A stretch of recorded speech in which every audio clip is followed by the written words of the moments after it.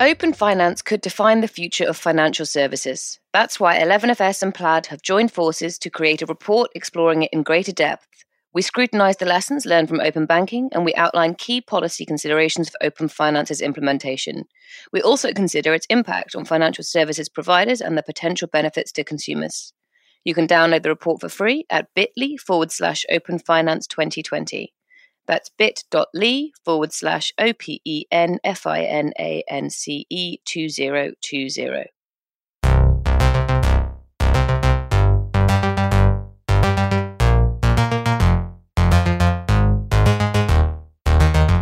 From 11FS, this is FinTech Insider News. This week we bring you: is now a good time to start a challenger bank as Vivid Money launches in Germany? Marcus shuts to new UK clients? And fintech in the MENA region is hotting up as Islamic finance startup Wahid raises $25 million to grow its Saudi Arabia hub. All this and much more on today's show. Welcome to episode 435 of FinTech Insider. I'm Sarah Kocianski, and today I'm joined by my colleague and co-host, Ross Gallagher. How are you doing today, Ross? I'm really well, Sarah. Thank you. It's good to see you. I know. I feel like I haven't seen you in literally months. It's probably true. It's probably been months since I've seen you. We're just going to have to make do with this virtual setting rather than actually inhabiting the same space. Yeah, it's very, very strange. But sadly, this is now the new normal. And with that in mind, we are joined remotely by some awesome guests, all of whom are making their FinTech Insider News debuts. We have Sanjay Gupta, VP and Global Head of Products and Corporate Development at MyTech US. Welcome to the show, Sanjay. How are you today? Great. Thanks for having me today. Thank you for joining us. We're also joined by Rachel Pollard, Chief Growth Officer at Starling. How are you doing today, Rachel? Hi, I'm really good, thanks. Thank you very much for coming along. And last but by no means least, we have AJ Suominen, CEO of Holvi. How are you today, AJ? I'm very well, thank you. Thanks for having me. And thank you so much for letting me call you AJ and not butcher your first name, as my Finnish is definitely subpar. So thank you everyone for joining us. Let's get started. So the first story today is that Vivid Money has launched a digital banking service in Germany. We got the story from TechEU. Vivid Money, a Berlin-based digital banking service backed by TCS, which also runs Russian digital bank Tinkoff, has launched in partnership with Solaris Bank and Visa. It already has 130 employees, and the company claims to be the first mobile-first full-service banking solution that offers cashback programs, sub-accounts in foreign currencies, and eventually it plans to offer investment products all in one app. Vivid is working with Solaris Bank, which provides fully licensed banking as a service platform through which Vivid operates. And through Visa, Vivid provides users with an anonymized metal debit card. To find out more, we spoke to Alexander Emishev, co-founder of Vivid Money. Let's hear from him now. We started Vivid Money before it all happens. But during these pandemic times, we realized that it becomes even more important for customers. Everyone wants to feel on the safe side. And it becomes extremely important to manage your money in a smart way. That is why we provide this cashback program for every spending. We introduce stock rewards to let you grow your money. And we allow customers to avoid fees on exchanging money and withdrawing at ATMs. We started with Visa and Solaris Bank as a partners because that's a great partners to start a fintech company in Europe. Solaris Bank providing us banking infrastructure and which is super flexible in terms of implementation. And what is most important, they move fast. It wouldn't be possible to build so cool, innovative features without their help. Visa was extremely supportive during the whole journey of our launch, and we are super proud of having them as a partner. Well, we started with Germany because that's a huge market for saving and investment products. You know, Germans love to save. It is a good city to start with, Berlin. We have our partner, Solaris Bank, located in Berlin. So that was an obvious choice.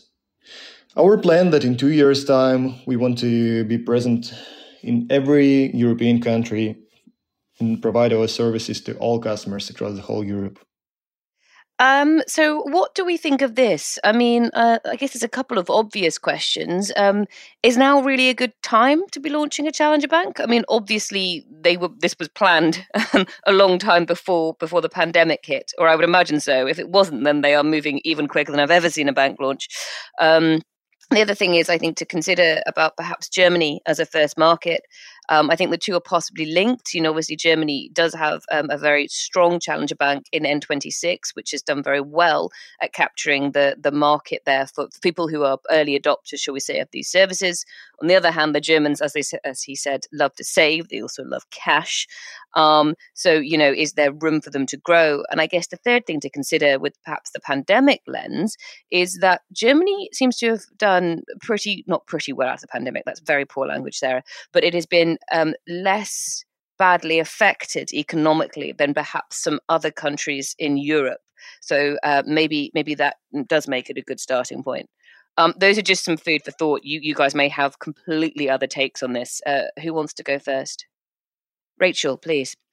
I think a couple of things actually about this. I think the first thing is actually now maybe actually quite a good time to launch a challenger bank with a very specific proposition. I get that Vivid Money have a number of products they're launching with straight out of the gate, but actually the savings, the cashback piece in particular for me is very interesting. And I think in the current climate, certainly from a marketing perspective, if you can launch with something that has such a specific customer value, customers can go, I get it. I get why right now I can take advantage of this product. Actually, you might find faster growth in the current climate if you can offer something that's genuinely, tangibly valuable right now. Obviously, it's, they need to build a brand, they need to get the customer base set. But like you say, with Germany, they've already got N26 operating in that market. So potentially you could argue that the kind of knowledge of, startup banks is already there. So perhaps they can acquire some of those early adopters for N26 over to their ranks rather than having to do all the heavy lifting. Really interesting. Yeah, that's a very, it's always an interesting take, isn't it? The idea of like neobanks coming along and poaching other neobanks customers. We talk a lot about the idea of neobanks poaching, traditional banks customers, but obviously they can poach from each other as well. Ross, I saw your hand, but I will go around the full group. Yeah, I think I would probably reiterate Rachel's point. Actually, I think, of course, there's going to be challenges. This COVID crisis. How could there not be? But I think the key point here is around timing. I think there's actually a number of things for me that probably play to Vivid Money's advantage here. I think we've talked about how behavior is sort of shifting in Germany. I think they're on top of that. I think behavior is shifting rapidly, actually, away from cash and towards digital. So there's a growth opportunity there. But I think actually there's going to be a sort of economic impact. In fact, we're probably seeing it already off the back of COVID. And although Germany has been probably fared better, Sarah, to your point, than other countries, I think what's going to happen is people's personal finances are going to increasingly be squeezed. And I think actually what we'll see off the back of that is people looking for smarter ways to manage their personal finances. I think, look, the COVID situation is absolutely going to produce winners and losers, but the timing aspect and just a couple of things like that, I think suggests to me that these guys might actually have luck on their side in that sense. I think, Rachel, you made the point as well that actually they're slightly later to market. And I think you're right that in a strange way, that may well play in their favor. Yes, because obviously consumer expectations, I think, are normalized towards fintech. But I think they've also looked at a number of the features that have been launched by other digital challengers and seen what's landed well with consumers. And they're also features that I think will resonate well with consumers in the sort of economic situation. So fee-free currency withdrawals, for example, cashback programs, so getting more bang for your buck. And I think you're right about the investment products as well, especially in the face of record low interest rates. Yeah, I think it's really interesting your point there as well. That this kind of idea of being a fast follower, perhaps. I think the story that's always brought up here is that Apple very rarely does things first, but when it does something, it's damn sure it's the right thing to do. Sanjay, did you want to add anything to that? Sure. I mean, I think it's great that they're launching this new bank in Germany. If you look at Italy, right? Italy just launched one as well. It's called Buddy Bank. And here in the U.S., we had a bank called Axios, which actually is affiliated with N26. So I think it's a great time to be launching a new product like this.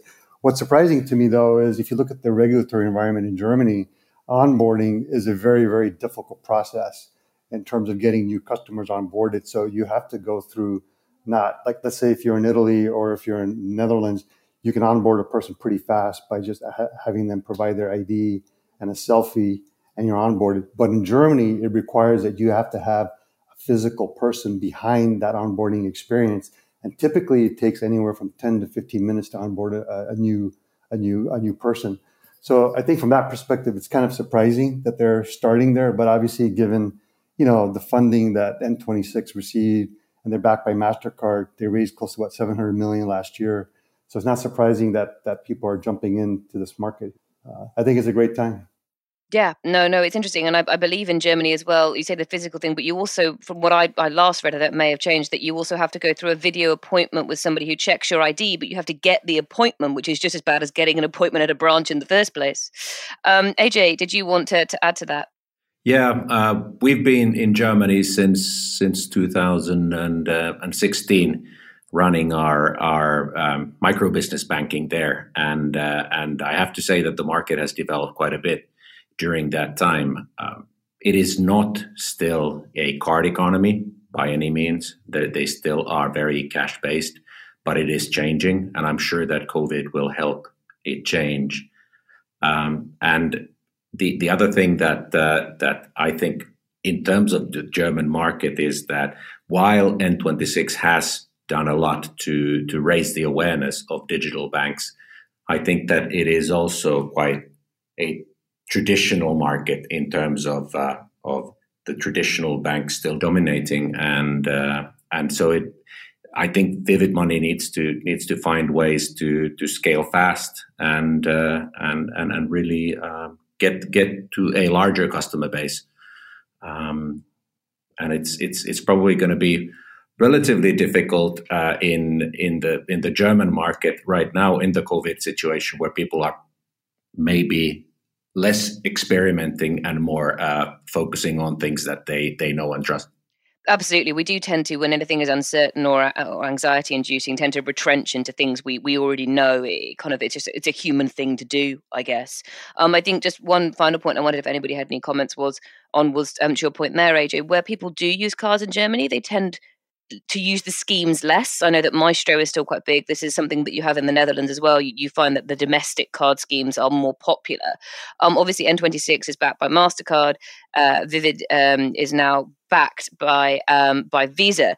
Do you think that the card schemes are seeing these challenger banks as kind of a way into a market that they've maybe struggled to get a foothold in, but compared to somewhere like the UK, for example, where it's either Visa or MasterCard, you're pretty much it. Do you think they're seeing that as kind of like a way in?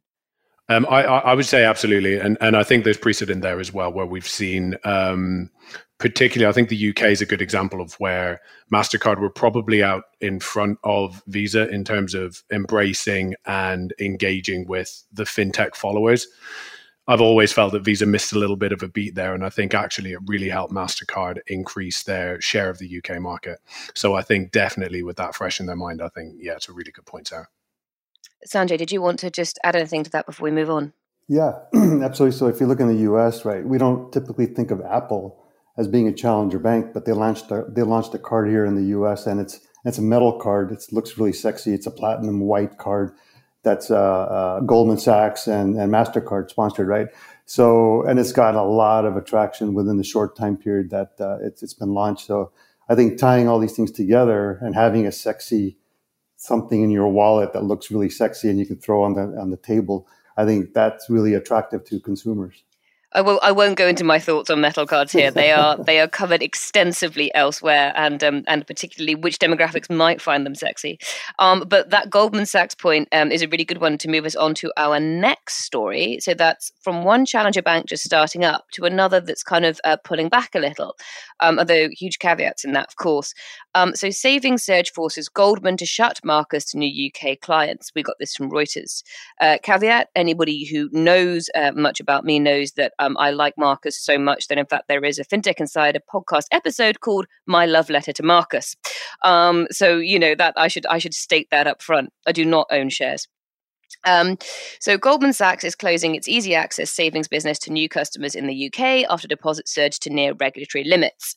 So overall, Marcus has attracted around £21 billion, that's around $27 billion from more than 500,000 savers since its launch in 2018. It's launched in the UK in 2018. But since January, it has attracted £8 billion from about 100,000 new account holders and £4 billion since the lockdown began in March. So that's quite the acceleration. However, British banking rules demanding ring fencing of retail deposits totaling more than £25 billion mean executives have had to take steps to manage growth. For those who don't know, ring fencing basically would mean that Marcus would have to become a separate legal entity in the UK. Then it has to have its own board, it has its own capital requirements, and how much it could share with the rest of Goldman's business. And basically, that doesn't make sense. So UK MD Des McDade said, separating Marcus financially and operationally from Goldman Sachs would be a significant change to our low-cost business model, which allows us to pay consistently competitive rates to existing savers. Marcus does remain open for new accounts in the US. So for those of you not from the UK, Marcus is consistently the leading interest rate in the UK for easy access savers. In fact, its interest rates have often beaten fixed term accounts. So, rather than locking money away for a year, why do that when you can get a higher interest rate on something you can access anytime you like? So it's kind of that's basically how it's got to where it's got to. And when we saw a lot of other banks pulling back their interest rates or cutting their interest rates after central banks took action as a result of the current pandemic, Marcus did the same, but it was starting from that much of a higher rate that it meant, it was still the best deal on the market, if that made sense. So just a quick, overview of UK retail banking landscape there. AJ, I'm going to come to you first because I came to you last time and I'm trying to be fair.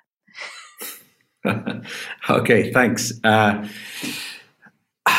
don't really know what to say. I envy those guys for being too successful. It's a nice problem to have, isn't it? It really is, and I can't begin to think what the discussions are inside Marcus and what they're basically discussing in the boardroom. But this is really a nice problem to have, where you're attracting so much customer demand that you need to start thinking where to put the money. But I don't really have any advice to give to Marcus. I think it's really interesting, and this may be a stupid point. Somebody please correct me if I've forgotten or I'm wrong here. But Marcus in the UK doesn't do lending, so I'm never quite sure what they do with all those deposits from UK. Did they get lent out in the US? Is that a thing? Do they use them to bolster or as part of Goldman's investment business? Is that perhaps why they're so unlikely to pull the two apart? I really don't know the answer to that, but it's just occurred to me. Ross. Yeah, I think there's really so many different angles that you could sort of, I guess, approach this story from, and I think each one of them is as interesting as the last. I don't imagine we're going to probably get through a story on this show without mentioning COVID, but I do just find it so interesting that sort of like the life admin that's going on during lockdown has basically pushed Goldman to the brink of having to ring fence its Marcus business in Great Britain. And I think you mentioned, Sarah, 4 billion of those 21 billion pounds in deposits have been attracted since the lockdown began, which is an astonishing figure. And I read somewhere that forced savings of unspent money is expected to reach £57 billion this year. So I'm absolutely fascinated to see how consumer behavior adapts as we start to emerge from lockdown and as we start to go back to sort of some semblance of normalcy. And actually, are we going to start to see spending and savings go back to pre-crisis levels? Or are we going to actually see more of a longer term impact from this? So in terms of like, are people going to start squirreling more money away now because they've seen that they have?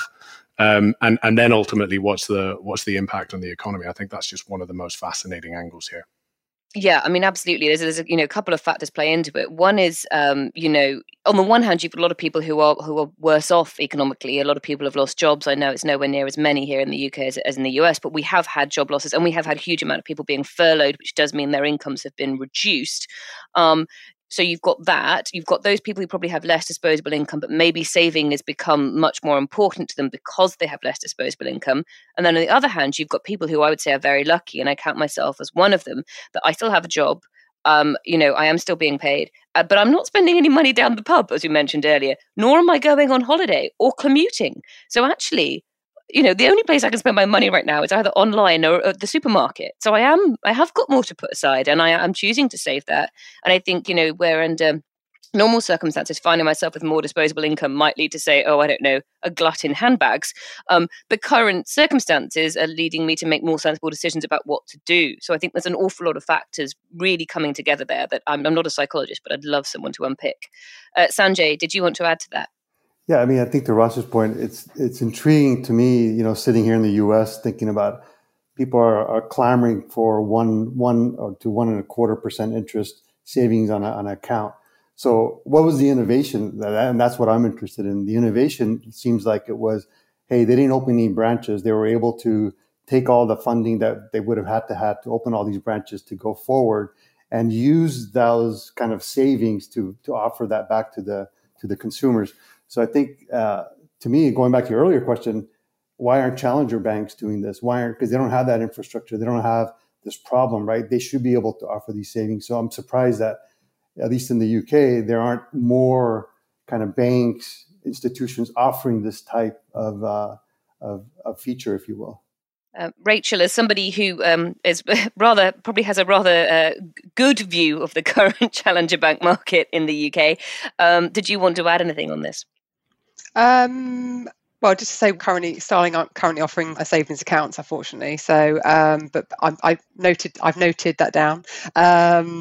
No, nothing particular. I think for me, it's just probably a bit more to Ross's point around and yours actually, Sarah, around the psychology of what's going on right now. I think not only are people in very specific camps now, and actually we have done quite a lot of insights work with Kantar to try and understand the mood of the nation, and it's so clearly delineated between, to your point, who's still able to function and work, who's furloughed, who's unfortunately lost their job, etc.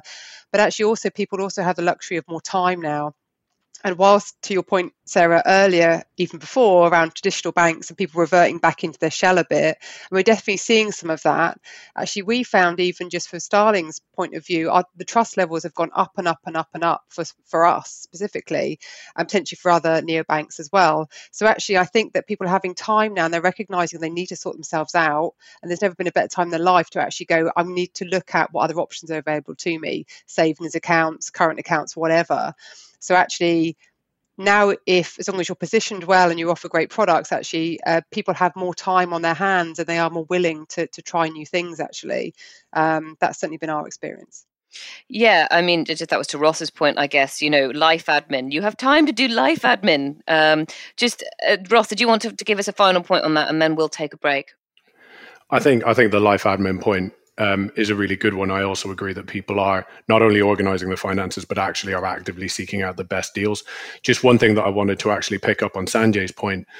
I think Marcus definitely benefits from not having, say, the branch network and all of these sort of high cost bricks and mortar stores. I think equally they benefit from the economies from the larger Goldman business, processes, etc. And I think this is the real issue. Obviously, if they're forced to ring fence and then spin out as a separate legal entity, actually it introduces a huge amount of operational cost in particular into the business model. And I think that then has a knock-on impact in terms of the rates that they're able to offer. So they sort of lose their edge. So I can understand absolutely why they're so reluctant to do that. And are just they're in a holding pattern now, like the rest of the world, right? They're just sort of waiting for things to play out a little bit so that they can sort of decide on next steps. And also, we can't forget that one of the reasons Goldman can offer interest rates like this is because they have a huge bank behind them. So they can draw from those other areas of the bank to pay down on those interest rates, even if they're not issuing loans here. At that point, though, we're going to take a quick break. We'll be back very shortly. And in the meantime, we're going to tell you about our sponsors. We are truly in uncharted waters. Looking to us for guidance. Nothing is more important than building trust right now. This will be the new normal. How can I help? Hear that? That's the sound of change. Right now, business leaders are rethinking, reassessing, and repurposing business as usual to deal with this new crisis. It's a global conversation Salesforce is having called Leading Through Change. And it's all about businesses working together to achieve one simple goal: help. Thank you. Thank you. Awesome. Thank you for everything that you're doing. Learn more at salesforce.com/leadingthroughchange.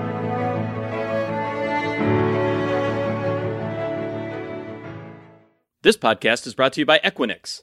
Equinix is the world's largest global platform of interconnected data centers, enabling fastest application performance, lowest latency, and a digital ecosystem for financial services. Its platform of over 200 data centers worldwide protects, connects, and empowers the mission-critical infrastructure for over 10,000 businesses. Find out more at equinix.co.uk. This episode of FinTech Insider is brought to you by Mitek. Combining the world's best forensic experts with the industry's most advanced technology, only Mitek delivers banking-grade identity verification with the highest possible assurance levels, massively reducing risk, fraud, and costs. Discover more at miteksystems.com. That's MITEK systems.com.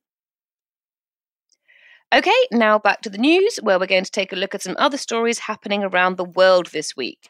We're going to start with Islamic finance startup Waheed closes $25 million funding round to grow its Saudi Arabia hub. We took this story from TechCrunch. Waheed describes itself as a digital Islamic investment platform and as the world's first halal robo-advisor. The recent investment round has been closed, and the funds will be used to expand internationally, particularly within the company's regional hub in Saudi Arabia, where it already has a license to operate. It's also aiming to get regulatory approval in a further 20 countries. It already has approval in both the US and the UK, and across those markets, it has more than 100,000 clients. Ethical investment, Islamic finance, they're both growing in popularity, actually all around the world. But, obviously, especially in Muslim countries, digital versions of Islamic products, I should say. Obviously, in Muslim countries, Islamic finance is very popular. These digital versions are starting to gain traction. So to find out more, we spoke to Kareem Tabar, Chief Product Officer at Waheed. Waheed is an online investment platform that helps people invest in line with Islamic guidelines and ethics, which are similar to socially responsible investing principles. The story of Waheed actually first started in a cab ride in New York City after the cab driver was asking our founder, Junaid Wahedna, to help him invest his family's savings in a way that's in line with his faith. We just closed a $25 million fundraising round anchored by Saudi Aramco's Entrepreneurship Ventures unit, which will primarily help us in launching and localizing our product in key markets. We have recently received initial approval from the Capital Markets Authority in Saudi Arabia and are working with other regulators globally to establish local operations. We built a robust platform that provides a similar investment offering across different countries, while also having customizable services that can be adjusted for each specific market to ensure that the user experience is always super localized. After launching in the US in 2017, we started expanding towards the East. We've seen tremendous growth in markets with a large Muslim demographic, and we've been growing week over week, even in these challenging environments. Our mission is to provide underserved investors with an efficient and ethical investment platform. This new capital will help us accelerate this mission as we look to launch in several countries around the world. So it's really interesting. Obviously, this company has been around for a while. They've been around since 2015, and actually, I've spoken to them before, and it's really interesting to see that they're actually really starting to gain traction now. But particularly, I think when they first launched, they looked at the UK and the US and thought these are places where there is huge demand for Islamic financial products, but perhaps that demand is not being met by the providers in those markets. And it's really interesting to me to see them moving from those kind of markets to markets like Saudi Arabia, where obviously there is a choice of Islamic finance products. It's not, they're not the only player in the market, or they don't have quite such a niche proposition, I suppose. But Ross, I know you've done some work in these markets, so I don't know if there's you have a sort of a bird's eye view on this, or kind of, I guess, a local's perspective, if you like. Yeah, absolutely. So I've been quite lucky in that I've been working with an awesome partner for the last while in Saudi Arabia, building digital propositions. It's a fascinating market, and I think, Sarah, your point is exactly right, that these guys have been around for a while. I think what the difference probably is, again, comes back to that point around timing. So I think the whole concept around ethical finance, I think ethical finance is going to continue to grow as people continue to become more socially aware. something that we're seeing. And ethical principles, I think, basically are at the heart of Islamic finance. So it's kind of on trend now. And I think there's also a number of wealthy Middle Eastern countries that are looking internationally, so like Saudi Arabia, for good value investments in the wake of COVID-19. There it is again. It's come up on this story as well. So far we're 3 for 3, as they did in the crash in 2008. So that's both through the Public Investment Fund, but equally through the Saudi Aramco IPO, where they floated 1.5% of the shares of Saudi Aramco at a valuation of $1.7 trillion. So that's made it comfortably the world's most valuable publicly traded company. They're cash rich, so they're looking for those investments internationally. What I think is interesting, and where the contrast probably is to their strategy post the crash 2008, is that they're actually now harboring ambitions of sort of developing the subsidiary within the kingdom itself. So it's not just pumping money into international startups. And actually, Waheed already has a license to operate, which for the Saudi market, I think is fascinating. We're seeing a number of sort of key shifts within the kingdom, I think, that are driving this sudden uptick in fintech and in disruption in the financial services sector in particular. I think consumer expectations are shifting quite radically now. They're being shaped by external influences, Snapchat, Twitter, Facebook, and starting to expect those from their financial services providers. I think regulatory appetite is shifting. There's more of an agenda now to drive disruption in financial services. And I think there's there's lots of top-down initiatives at a government level to try and modernize the Saudi economy and move away from the dependence on oil and gas. So I actually think that as a proposition, it is localized. It does solve a real need for consumers, and it plays nicely within those sort of dynamics that are driving those trends. And I think they're quite well set up to succeed within Saudi and probably more broadly as well. Thank you. It's really great to get an opinion from somebody who's actually got experience in that market, because whilst I have some experience of working with Islamic financial services companies, it's in this market. So it's obviously very different when you're on the ground. Does anybody else have anything they'd like to add to this? Sanjay? First of all, I just find this story really fascinating. I didn't know about this until you guys just mentioned it, but just thinking about this, the founder sitting in the cab ride coming up with this idea is just fascinating. And if you look at the world, right, if you look at Latin America, only 50% of the population there is actually banked. So they don't have a service or product that's tuned to their needs, And so I know a couple of years ago, I was looking at talking to a couple of companies at a conference, and they were given in those regions, hyperinflation is really high, right? So they were building a product that you could convert the local currency to euros in the cloud, right, and then send it back when the person wanted to use it, convert it back to local currency a month later. So I think this is just a fascinating thing where it's product fit for market. And that's what's really intriguing to me about this story. So.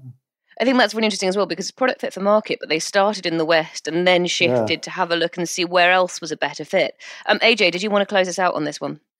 Yeah, I think that this kind of what we call contextual banking, taking a particular segment, although this segment being very large, of course, and building something purposely for them is an interesting bit. And I absolutely know nothing about Islamic finance, so I can't even think of what are all of the different intricacies. But what's really interesting is that context is local. What we've learned in our micro business banking is that context is always very local, and it'd be interesting to understand how you take the Western sort of investment products and you localize them in Saudi Arabia, and what does that actually mean? Being a sort of a new business product guy, it's always fascinating taking something to I should say probably not completely, but quite different market from where they've started the product. So Yeah, I mean, certainly, particularly when you're looking at investments, one of the few things I do know about Islamic finance is the rules around what interest you can make, and rules around kind of what you can't make interest. Actually, that's not allowed under Islamic Ocean Sharia rules, and various things about what you can invest in, to make it halal, which investments can go where, investing itself, you're not allowed to gamble. So what does that look like if you're looking at it? To us in the West, a lot of investing looks a lot like gambling. But how do you present that in such a way that it still complies with Sharia law? Ross, you're waving at me furiously, so I'm going to give you a minute to give me your final point. Yeah, no, I just really loved AJ's point about localization. And this is something that comes up time and time again in the region. People often think of Dubai or the UAE when they think of the Middle East, but actually you can't just lift and shift what worked in Dubai and drop it into Saudi Arabia, for example, because there's already, despite the fact that it's quite early on in the fintech disruption space in Saudi, there's already a good number of examples of where they've tried to do that and failed. So Meme being lifted and shifted in there by Gulf International Bank, Liv being lifted and shifted in there by Emirates MBD. From a propositional point, I think they're getting at control. I think Saudis have tended to be very passive in managing their finances. They're now emerging from that. They want to take control. And I think something like a digital Islamic investment platform will allow them to do that. And that's why I think it's going to land. Yeah, absolutely. Never underestimate local differences. N26. Right, on to our next story.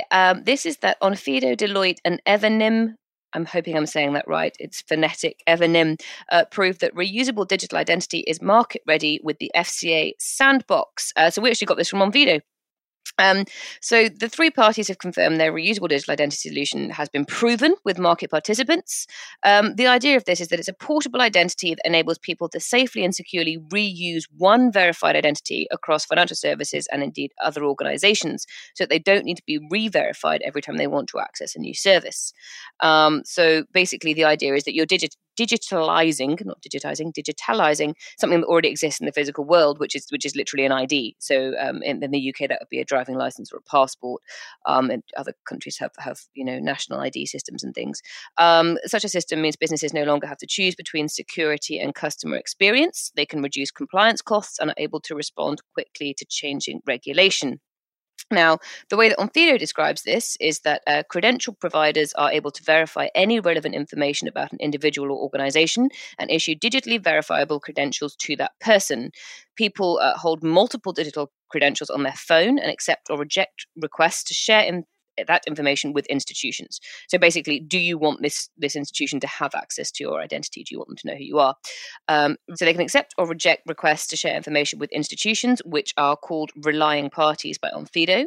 The relying parties request information from the consumer and receive digital credentials. So we heard from Hussein Kasai, CEO of Onfido, to tell us more. At Onfido, we presented our vision of the future of portable identity and KYC to the FinTech Delivery Panel, which included the majority of the mainstream banks. We received their endorsement in 2018 to prove how a portable identity ecosystem could work within the FCA regulatory sandbox. And along with our partners, Deloitte and Evenim, we successfully ran the pilot over the past year as part of Cohort 5. This is a preview of the future of account creation, with users being able to sign up in seconds with just a few clicks to a whole range of different accounts and services. Participants in the pilots included Cedars, Monese, and Social Bank Crew. So it's really interesting because this might seem like quite a new idea, particularly to listeners in the UK, but it has been around a while. And in fact, in the UK, I believe that Barclays had a go at doing this. We also have the government gateway system, which was designed to give you a government ID that you could reuse across various organizations. As I said to somebody the other day, I actually have 4 government gateway IDs in the UK because every time you forget your password, they give you a new one. So my identity is linked to 4 different government IDs, which is in no way terrifying. But also, of course, you've got in the Nordics, they're quite used to the idea of having an EID, which I'm sure that AJ knows a lot more about that than I do. But it's widely understood and everybody has one. And they kind of think, I imagine in those markets, they might say, why on earth do we need this? AJ, do you want to jump in first on that one? Well, actually, the question I had for this bit of news is this something? Did I understand it correctly that it's something that we have in Finland with bank credentials? Because typically, what people do is, of course, everybody's got a bank account, and when they have a bank account, they have their bank ID, and that bank ID is used for logging into everything.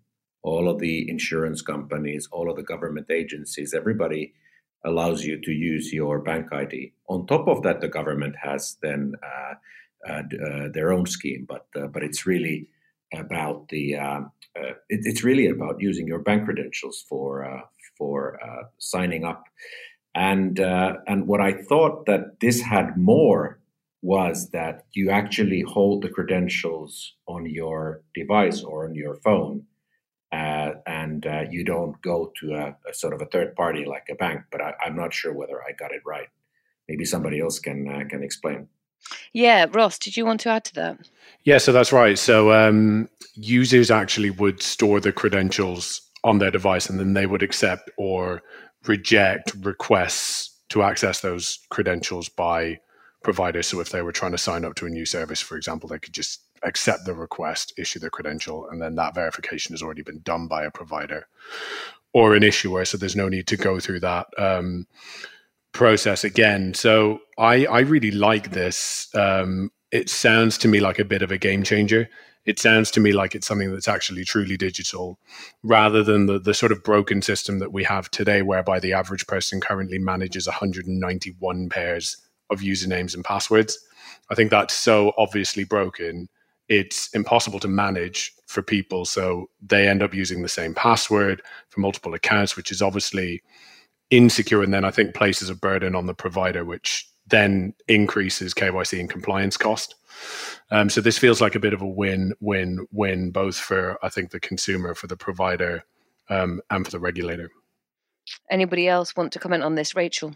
Yeah, just to say 191, I don't have 191 birthdays or children, so I'm obviously quite scuppered in my password. So just to clear, I do not use my birthday or my children. I think the only thing for me with this, it's a few things come to mind. I admit I'm not close enough actually to Onfido, but is first off, having worked within the insurance sort of sector, broadly speaking, and obviously banking now, not necessarily industries known for their tech infrastructure and being able to roll this out seamlessly. And a bit to your point earlier, Sarah, with the government gateway, if it's not implemented well, the customers, it's not going to be as beneficial and customers aren't going to use it. Also, I still think we probably in this conversation perhaps representing just how cynical consumers are and the low level of trust.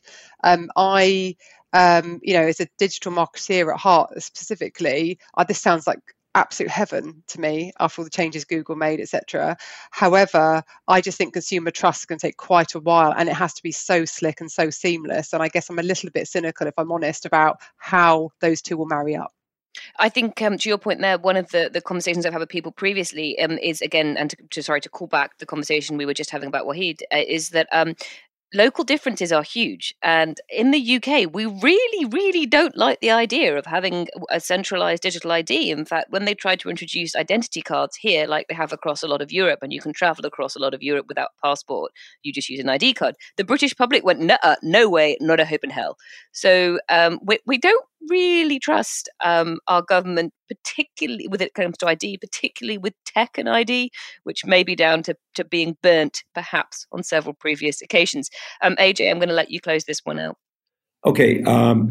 I do think that it's really important to have something like this in this multi-provider world that we're going into. A lot of the customer experience, a lot of the user experience will be divided between different providers. And if you need to authenticate between all of those different providers with different means, I think it's just going to be hell for customers. And I think the bank ID is kind of in the Nordics is showing that if it is convenient and if you get used to it, you kind of use it as an afterthought everywhere where you need to log in. So in that sense, I think something like this will need to happen going forward. Yeah, something will have to stop us trying to remember 191 different passwords. We just don't know if this yet. All right, I'm going to take us on to the next story, which is that MasterCard, Axis Bank and Worldline have unveiled a new payment solution in India. We took this from Verdict. So MasterCard has partnered with Axis Bank and payment service provider Worldline to launch a digital point of sale app for SMBs in India. The new solution, called SoftPOS, turns smartphones into POS terminals and complements the present need for contactless payments amid the COVID-19 pandemic. So SoftPOS is powered by Indian integrated payment system Bharat QR, again, apologies for pronunciation, and NFC for tap on phone payments, as well as link-based remote payments for online orders. So to make purchases, cardholders can tap their contactless cards on the merchant's NFC-enabled smartphone or pay remotely whilst ordering online via the acquiring bank's app. That sounds a little bit complicated. The app also acts as a cash register for merchants to keep a record of all their expenses. So it's really interesting to see kind of India is one of those hotbeds of innovation where you see things sort of emerging that pop up to meet specific needs in the Indian market that you hadn't really thought about in the UK because we don't really need it. But in India, there's so much perhaps differing infrastructure that's already in place that people are finding solutions that meet the technology and the infrastructure that does exist. So, we're not going to bother with the likes of iZettle, because how are we going to get these little plastic boxes to all those hundreds and probably millions of small businesses in India? But nearly everybody has some kind of smartphone. So how do we use what we've got to enable people to take payments? And this is a trend I think we're seeing across the world, is enabling small merchants who are often just individual sellers to take electronic payments even before COVID. Who wants to go first on this one? Sanjay, please. Yeah, so I think, if you look at what's happened in India, starting in 2016 when they demonetized, kind of took the 100 rupees and the 500 rupees out of circulation, and they forced individuals to come to the bank because there was a whole shadow economy that was running. But they forced these individuals to come to the bank and open up bank accounts. So this has been kind of ongoing since that time period. And there's a big company that started during that time period called Paytm.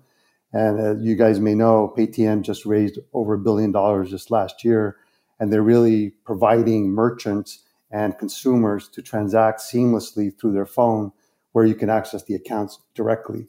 And then I think last year they just also tied in with Citibank to offer a card service as well. So I think that this is, in India, it's like you said, it's just a hotbed for technologies, in any country that allow their people to adopt technology, you're going to see a growth in GDP. So I think this is just a natural extension of where they've been migrating over the years. So, Ross, did you have a follow-up point on that? Yeah, I actually think Sanjay's point about the shadow economy is a particularly interesting one. In a previous life, I did some work back home in Ireland looking at share of wallet. This is probably a good 5 or 6 years ago, and how basically debit and credit, so payment cards, could start to take a chunk of what was at the time still a very a country still very much dominated by cash. And I remember talking to a taxi driver at the time, and just out of curiosity, just asking him, why he didn't take card. And he said, well, to be perfectly honest, I declare what I declare. I don't declare what I don't declare. And what I don't declare is my beer money. Right. And it's what's fascinating actually is to watch how that's changed in the sort of 4 or 5 years since, because actually payment cards as a share of wallet has gone through the roof in Ireland. So of course, I think that shadow economy will have fallen away. I guess this is, I think, a great initiative, Sarah, exactly to your point, in India, that solves an immediate and very pressing need. I think there's a huge amount of investment in infrastructure that's required to sort of, I guess, seize on this opportunity and have it more of like a longer term impact rather than just the immediate term that we're seeing now. I just want to say, you say that, but last time I was in Dublin, which was not that long ago, I couldn't find a single taxi driver who took card payments. Apparently all their card machines were broken. It must have just been the weekend I was there. I don't know. The internet must have gone down across the entirety of Dublin. It's been known to happen. AJ. Yeah, I used to do some work in India when I was with Nokia. We ran a an internal venture in India. India used to be the country that Nokia was really dominating in the beginning of 2010 and those times. And one of the things that I learned working with small merchants in India was that they, similarly to what Ross just said, they had multiple different businesses, and they would be reporting part of the revenue through different businesses just to avoid some government regulations. And when I read the story about this, and it said that the bank would have a full history record of all of the transactions of the merchant, it kind of felt to me like I'm not sure whether the small merchants would like anybody to have a full record of all of the business and all of the transactions, even if they could get better terms on a loan. But I think this is still something that will help the small merchant if they don't have to go and get the little piece of plastic, as you said.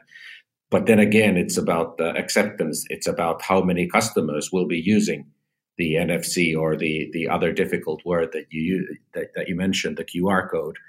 And if there isn't enough people, if there isn't enough foot traffic into the store using being able to use this kind of a soft POS, then I guess that the merchant will not use it, will not adopt it. But I really like the Kirana Store credit app that they mentioned in the story as well. The way that Indian households buy groceries from the local store and how this app supports that. I thought that was a great example of localization. So that story is we took that from Verdict, by the way. So if you want to go and find more examples, more detail on that example, then that's where you can find that. Rachel, did you want to close us out? You started us, so do you want to finish us on this section?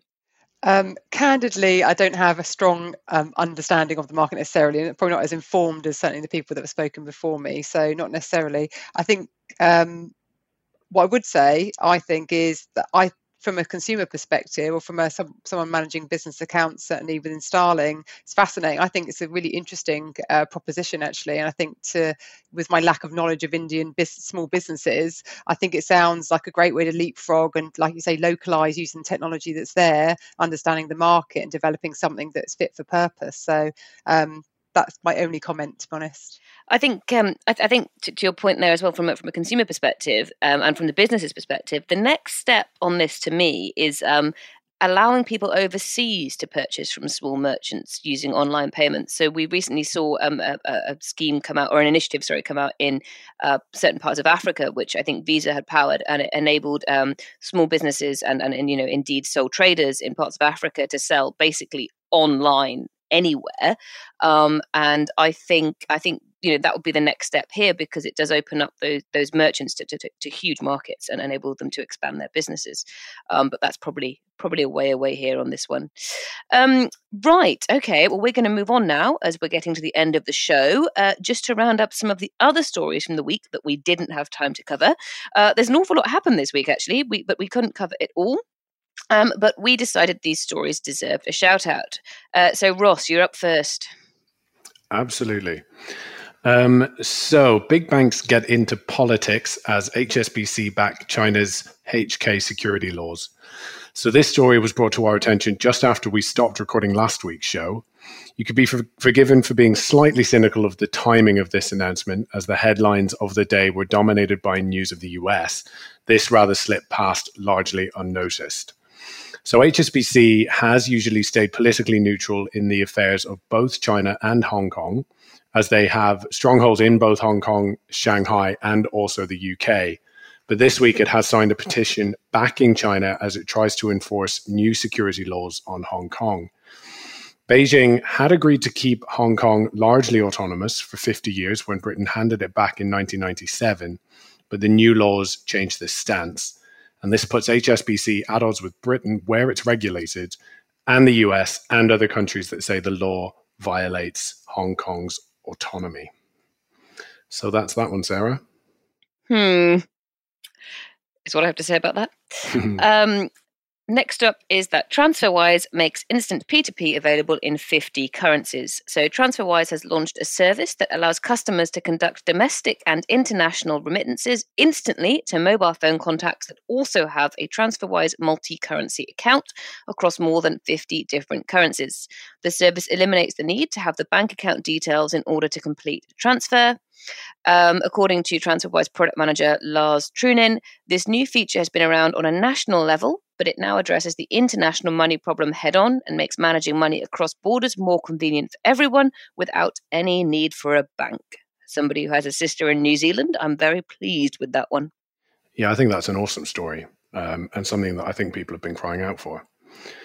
Our next story, so the OBIE launch an open banking app store. So the UK's open banking implementation entity, of course, affectionately known as the OBIE, has opened an app store to help consumers and companies navigate through the maze of peripheral financial products available to supplement their online bank accounts.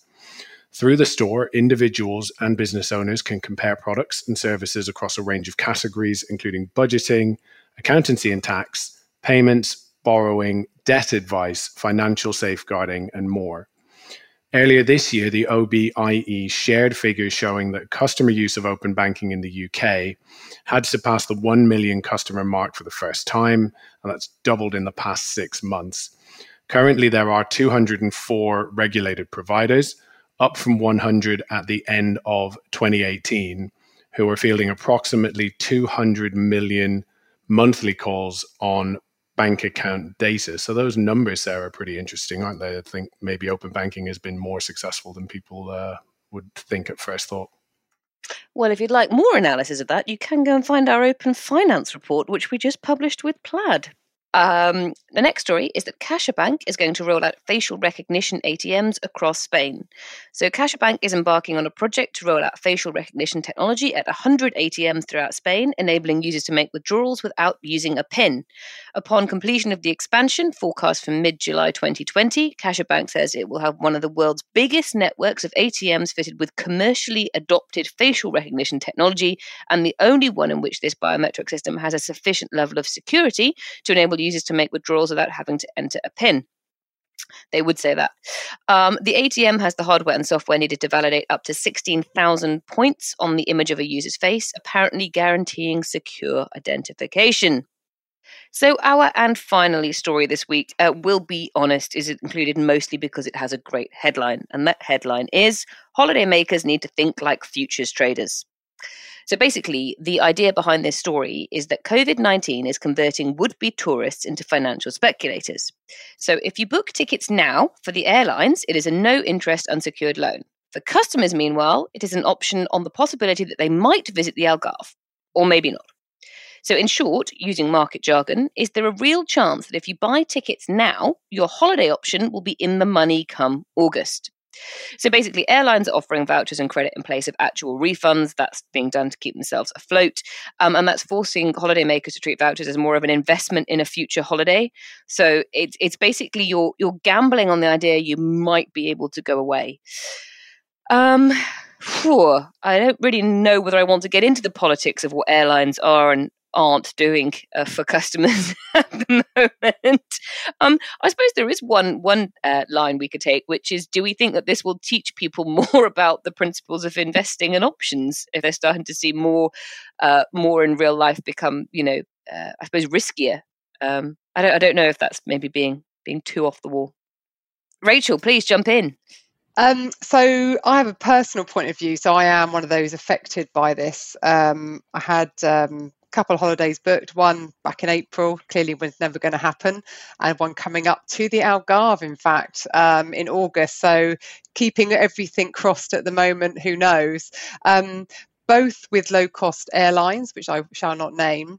I found this fascinating on a very personal level. So I feel fortunate. So we were offered first a refund, and then, like many people, I think they suddenly got a, say, here's your voucher. We went, oh, wait a minute, that's not what I thought. I was expecting my money back. Thanks very much. And there's like a little tiny little link at the bottom. If you really, really, really want your money back, you can click here and wait for about 2 hours on live chat. Anyway, I'm candidly, I know you're not necessarily serious. I don't think at the moment people are going to think anything different. I think that for many people fortunate enough to go on holiday, it is something you so look forward to and you so plan. Many people don't get to go on holiday a year, and if they do, it's their only time to relax. I think it's causing so much more stress right now than anything for people to actually start thinking about, finances, etc. I think they just want to get away, and especially after the last few months, more and more people are so desperate to keep hold of that summer holiday. So I'm not sure it will change consumer behaviour in the short term. Perhaps if it continues, we'll see. I hope not, though.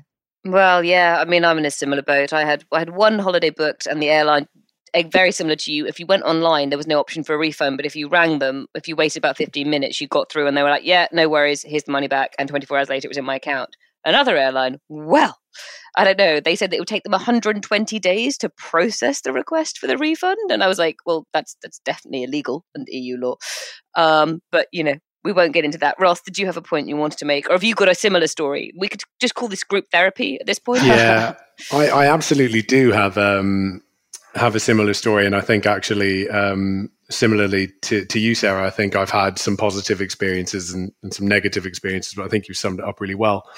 I think the fact that this is a story in the news is just the clearest indication of sort of where we're at with COVID and the things that we used to take for granted. But I do think there's something in the speculative element of this. So consumers who are sort of using the uncertainty that we're all experiencing at the moment almost to their advantage. So sort of booking bargain bucket holidays abroad, not knowing 100% whether or not that's going to pay off. But actually, if it does pay off, then you could get a great holiday for the fraction of what you would normally pay if there wasn't all of this uncertainty. So I actually think if people are doing this, then more power to them. It's risk appetite, right? It's teaching people about risk appetite. Sanjay or AJ, do you have an international perspective on this? Because I think we're all UK based, so we probably have a very UK centric perspective. Sanjay, you raised your hand there. Yeah, I think locally, what we've seen, let's say in restaurants and bars here, that they're offering vouchers, right? They're offering, hey, pay us now, and then you can come in later and have a meal a month or 6 weeks or et cetera from now. What I've actually found is that I've been able to find really good bargains on wine. So they're holding, inventory of wine, and I see you're drinking wine today, and being able to say, okay, look, I'll take off a case of wine off of you, and I'm still getting a better rate, and they're making money as well. So I was thinking for you guys, they should be like, futures and pub kegs, right? So people should be able to buy futures, saying, I want a quarter of a keg that's reserved for me, and I can come and drink it whenever I want. So I think that could be a good business opportunity. You're not far off a model, but my local has actually emailed me about today. So first of all, completely agree. The pubs in the UK are selling off inventory at kind of like retail price rather than drink-in price. But the pub near me has launched this scheme in partnership with a large, actually American beer brand. And if I were to buy a £20 voucher for said pub, then large American beer brand would match it with £20. And so the pub would get £40 worth sitting in its pocket. And I thought this was blinking brilliant. The problem is, of course, you don't know if the pub will survive all of this. But as somebody who holds pubs dear to her heart, I'm willing to make the investment. AJ, did you want to add anything else to that, or should we call it a day? I don't want to talk about cancelled holidays. It hurts too much. Okay. All right. I'm sorry. We'll continue the group therapy after the show's finished. And with that, I'm going to wrap up this week's news show. So thank you so much to all our guests. Where can people find out more about you, AJ? Well, from the company website, wholevie.com, or if you're interested in my thoughts, my personal Twitter account is _JII. Perfect. Thank you so much. Rachel, how about you? Yeah, similarly. So obviously Starling Bank is starlingbank.com. Myself, good old fashioned LinkedIn is probably the best way. So just look me up on LinkedIn. Wonderful. And Sanjay, how about you? You can always find me on LinkedIn and also at my company website, mytechsystems.com. Wonderful. And Ross, how about you? Yep, as always, at Ross Gallagher 07 on Twitter. And as for me, you can find me on Twitter at Sarah Kocianski. Thank you so much for listening. If you like what you've heard, subscribe to our podcast and don't forget to leave us a review. It helps us to make it better and helps others to find the show. Speaking of which, if you know someone who loves fintech and who isn't listening to FinTech Insider, please pass the podcast along and do tell them about the show. If you have any suggestions or feedback, you can find us on social media. Just search for 11FS or FinTech Insider or email podcast@11fs.com. Thank you so much. Goodbye.